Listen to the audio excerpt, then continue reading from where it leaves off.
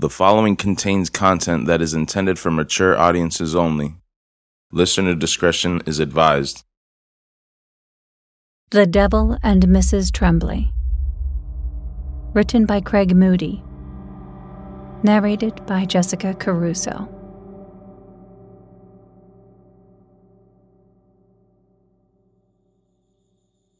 Six. 2 weeks later, nearly a month after asking me to leave, Edgar arrived for supper at the Jeffersons. It was clear this unannounced visit had been arranged prior by either Molly or Bill. My money was on Molly.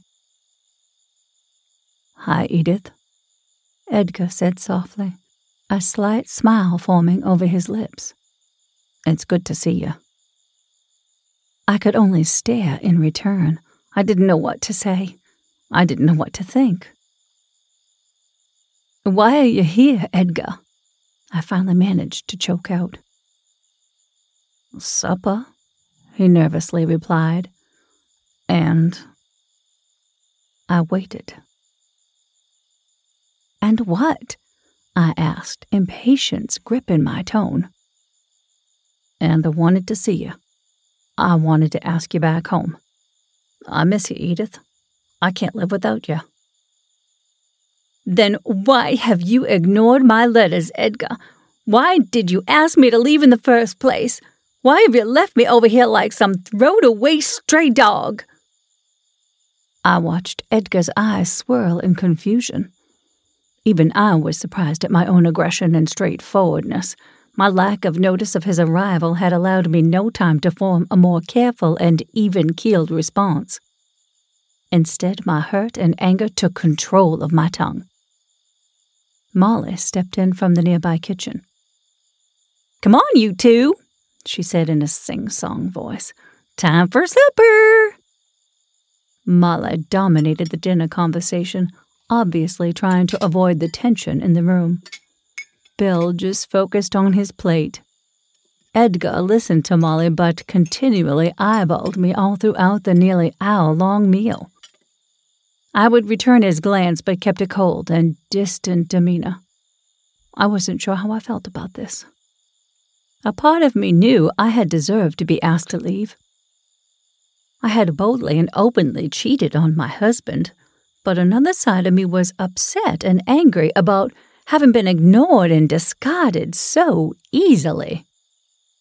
I forced myself to be more logical and less emotional, and decided it was best to go home with my husband. Molly helped me tidy my room. "I'm happy about this," she declared, assisting me in folding her grandmother's home-sewn quilt. "You're always welcome here any time, but your place is with Edgar. You should be glad he's forgiven you and asking you back home." I didn't say anything. In response, I simply smiled and thanked her for her hospitality and moved to meet Edgar on the front porch. The four of us chatted quickly, and Edgar and I said our goodbyes. I thanked Bill for all he had done for me and followed Edgar into the darkness of the night and back toward our home. It would be my first time back in a month. "I'm sure you heard," Edgar finally said, breaking the tangible silence between us. "Heard what?" I asked. "Joe left, ran off, can't find him. Even his folks don't know where he is. At least they tell me they don't. They're certain he will show back up in a few days or so. He needs the money, and I'm the only farmer willing to pay for a hand." I felt my heart flutter at just the mention of Joe's name. "And what are you going to do?" I queried, suddenly concerned for my husband and his ability to harvest our land in time. "I ain't sure," he finally said after a long pause.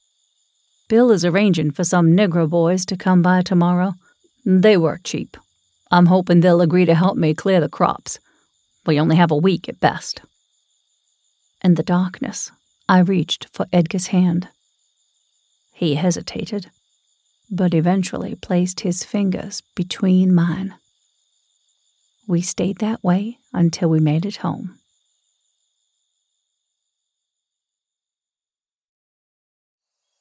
No one ever came to help Edgar. There was no other choice than for me to attempt to help him with the harvest.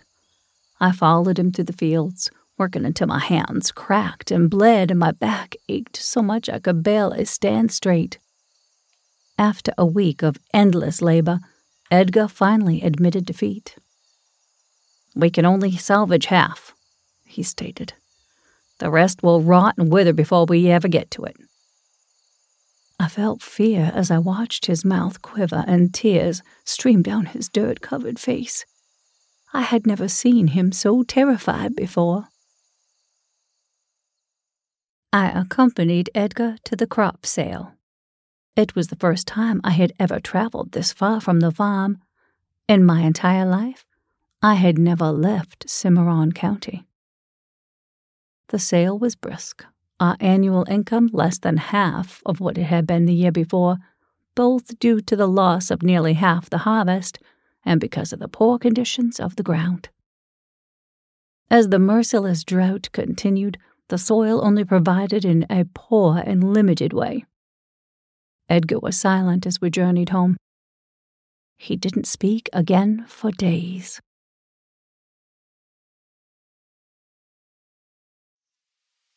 From what I assume was nerves, physical labor, and pure stress, I became ill. The mornings were the worst. I would wake up nauseous. Still, I tended to Edgar's breakfast and watched him as he walked off into the fields. He was busy preparing the farm for winter.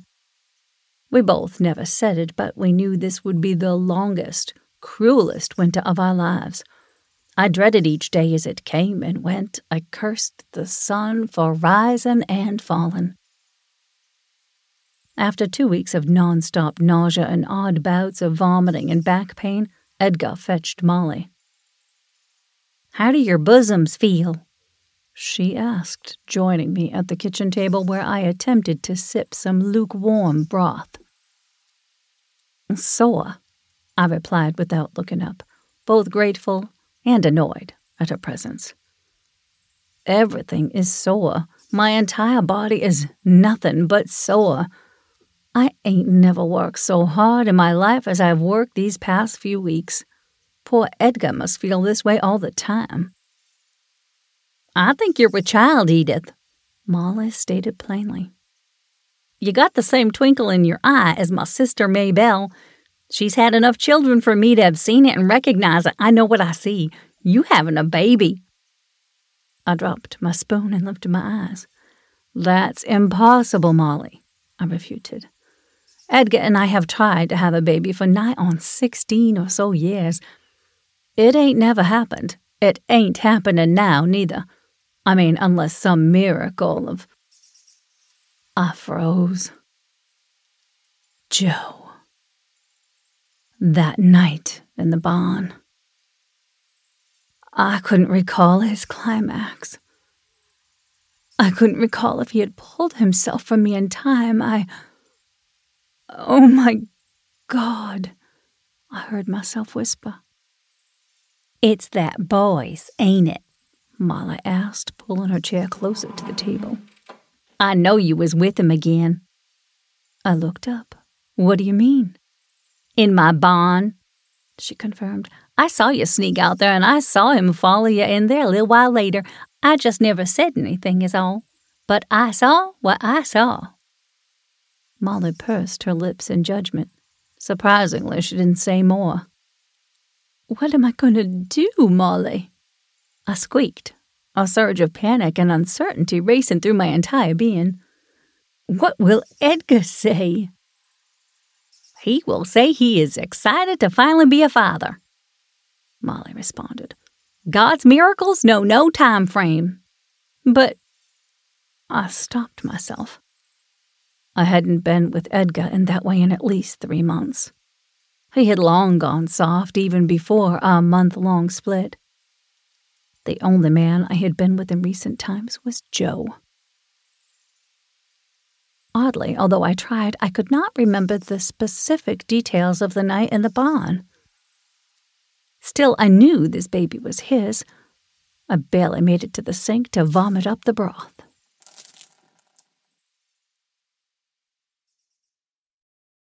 Edgar wept when I told him the news. At first, I assumed his tears were that of hurt and rage, but to my complete shock, he grabbed me by the waist and twirled me in the air. "Praise the Lord!" he shouted. "I'm finally gonna be a daddy!" I couldn't help but cry with him, both out of fear and forced joy.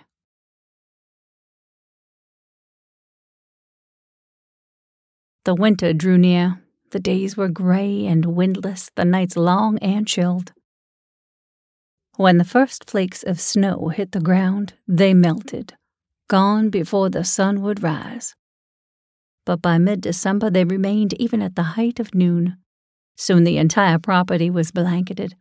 The blinding white rolled on for miles. Edgar was busy building a rocking chair and crib. He had cut some extra timber for the project. I would look on and smile at the progress, but my stomach would always end up in knots. I knew, without a single doubt, that my pregnancy absolutely could not be due to Edgar. We had spent over a decade trying, and his recent impotency guaranteed either the bastard child of Joe D'Angelo or the world's second immaculate conception. I was quite certain it wasn't the latter. Edgar was now out of his shell. Despite the hard year and the nearly fruitless harvest, he had a sense of joy and contentment about him.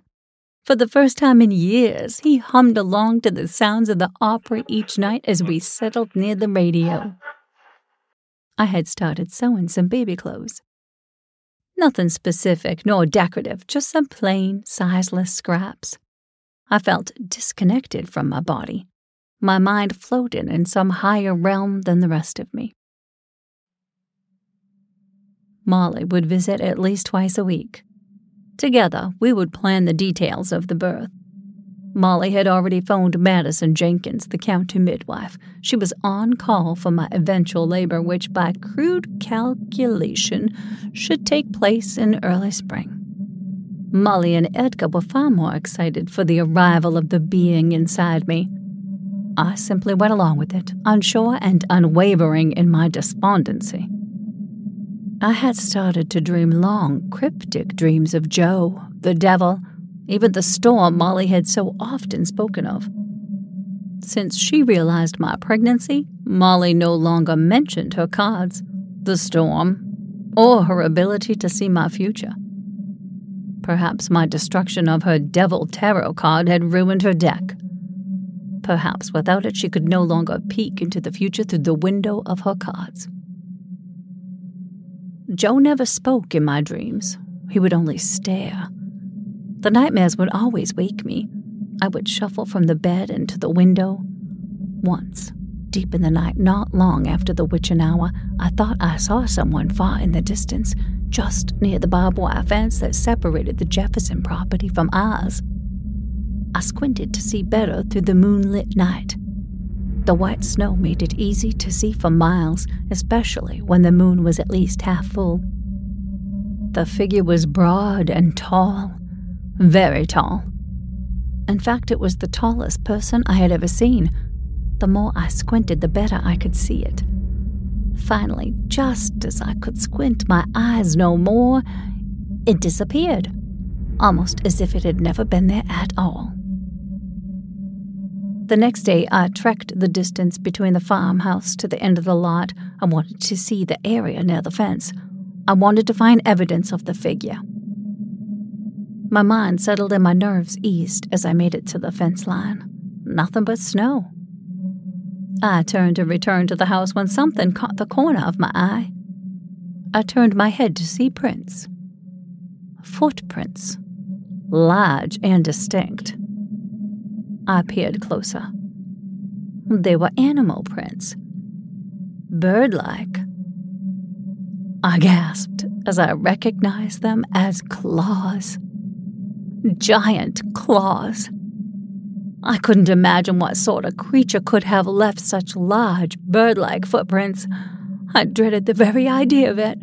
I ran and I didn't stop until I made it safely into the house.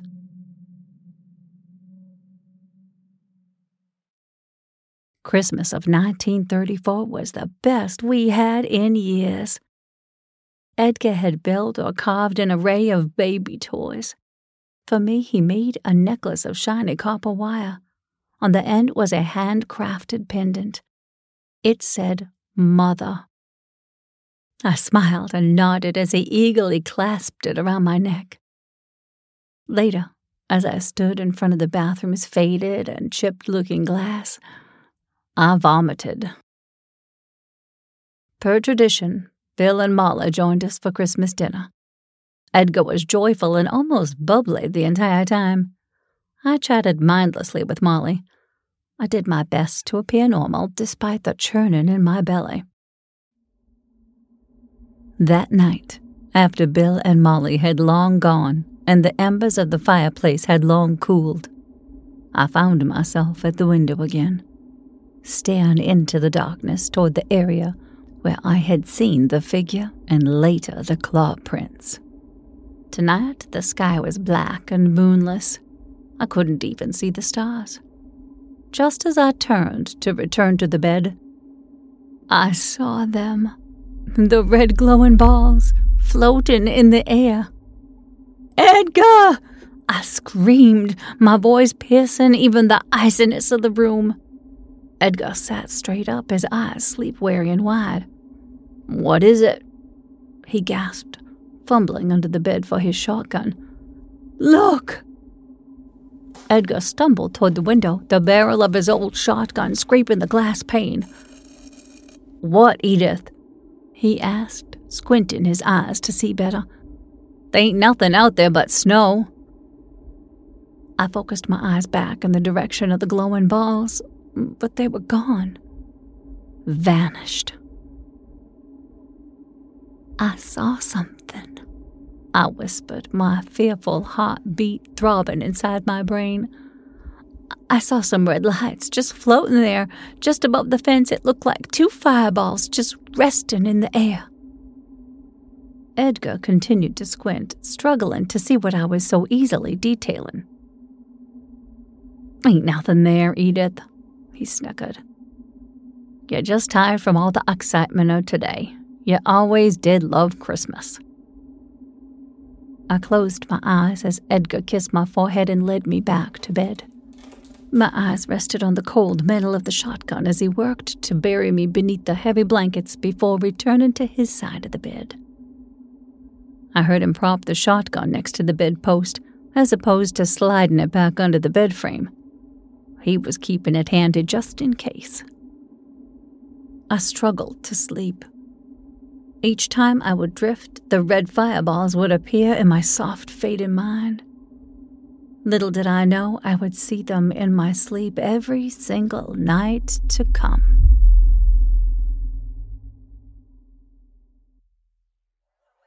We went to the Jeffersons for New Year's Eve. They had invited several neighbors, many of whom I had not seen in at least 4 or 5 years. I chatted openly with everyone. Molly made sure to announce my pregnancy to the world, so I took in more tips and advice from the various mothers in the room, solicited or otherwise. Edgar kissed me on the lips when the clock struck midnight. He wrapped his arms around me and pulled me close to his body. His embrace was warm and comforting. I closed my eyes and fell into the moment. I love you, Edith, he whispered in my ear. I have never stopped loving you. I saw a tear twinkle in the corner of his eye as he pulled me back to view my face. I smiled as he kissed me again. The room around us was loud and celebratory. All of the couples kissed, the children whooped and hollered their excitement of the dawning of yet another new year. 1935 was here.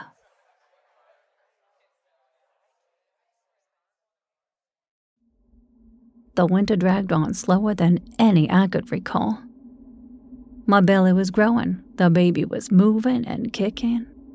It would keep me up half the night. I would find myself beside the bedroom window searching desperately for the floating fireballs. I didn't see them again for weeks. When they did appear again, they were closer than they had been in the past. I tried with all my might to see them better. I pressed my face against the glass, intent on focusing my eyes until I could get a better understanding of what this was.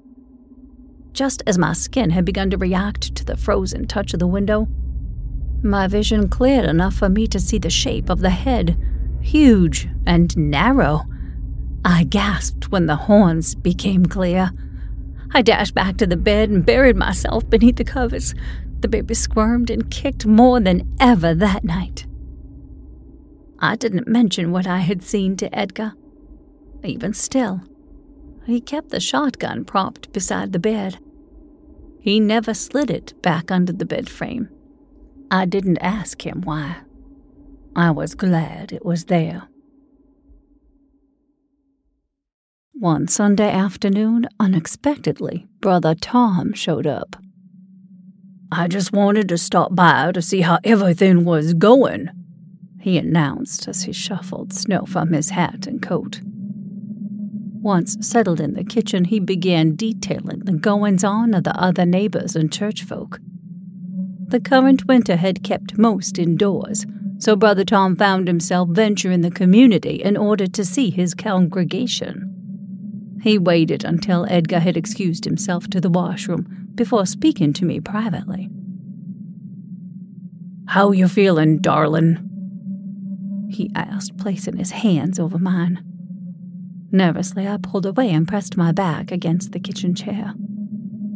"Fine," I answered, allowing my eyes to tour the contents of the table. Brother Tom enjoyed a cup of hot apple cider I had heated for him. We still didn't have a percolator.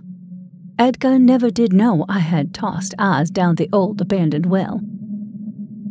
"Are you excited about being a mama?" he continued, keeping his eyes locked on mine. "Yes," I replied, suddenly uneasy.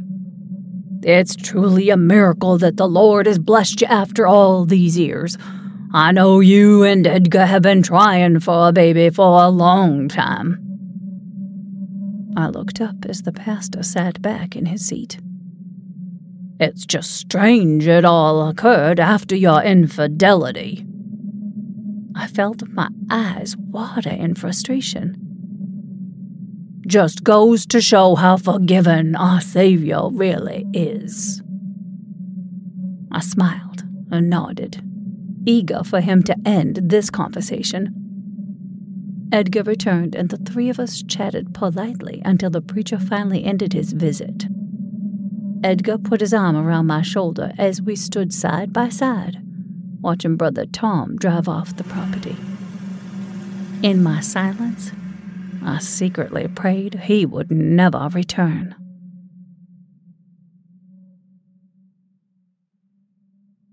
The ground was poor and the wood was rotten. The chickens had all been consumed. We were starting to go hungry. Edgar went to town to stock up. We were both tired of the brothy bean soup I was fixing night after night. Never had we been so limited. I thought about Joe while Edgar went to town. I found myself alone in our bed, my fingers exploring my body as the memories of Joe's touch invaded my brain. Edgar and I hadn't made love in months.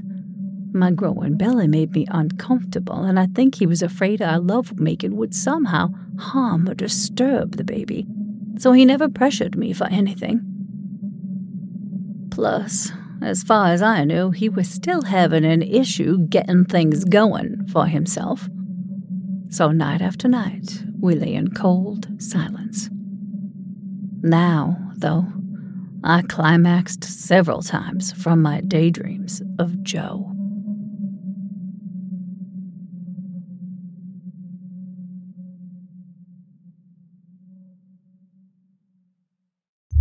Hi, I'm Craig Moody, and I want to thank you for listening to Craig Moody's Novel Bites. I hope you enjoyed today's episode. Please like, follow, and subscribe to this podcast to be notified when the latest episodes are released. Print and digital editions of my previous titles are available through all major retailers. For more information or for links to my social media, please visit craig-moody.com. Until next time.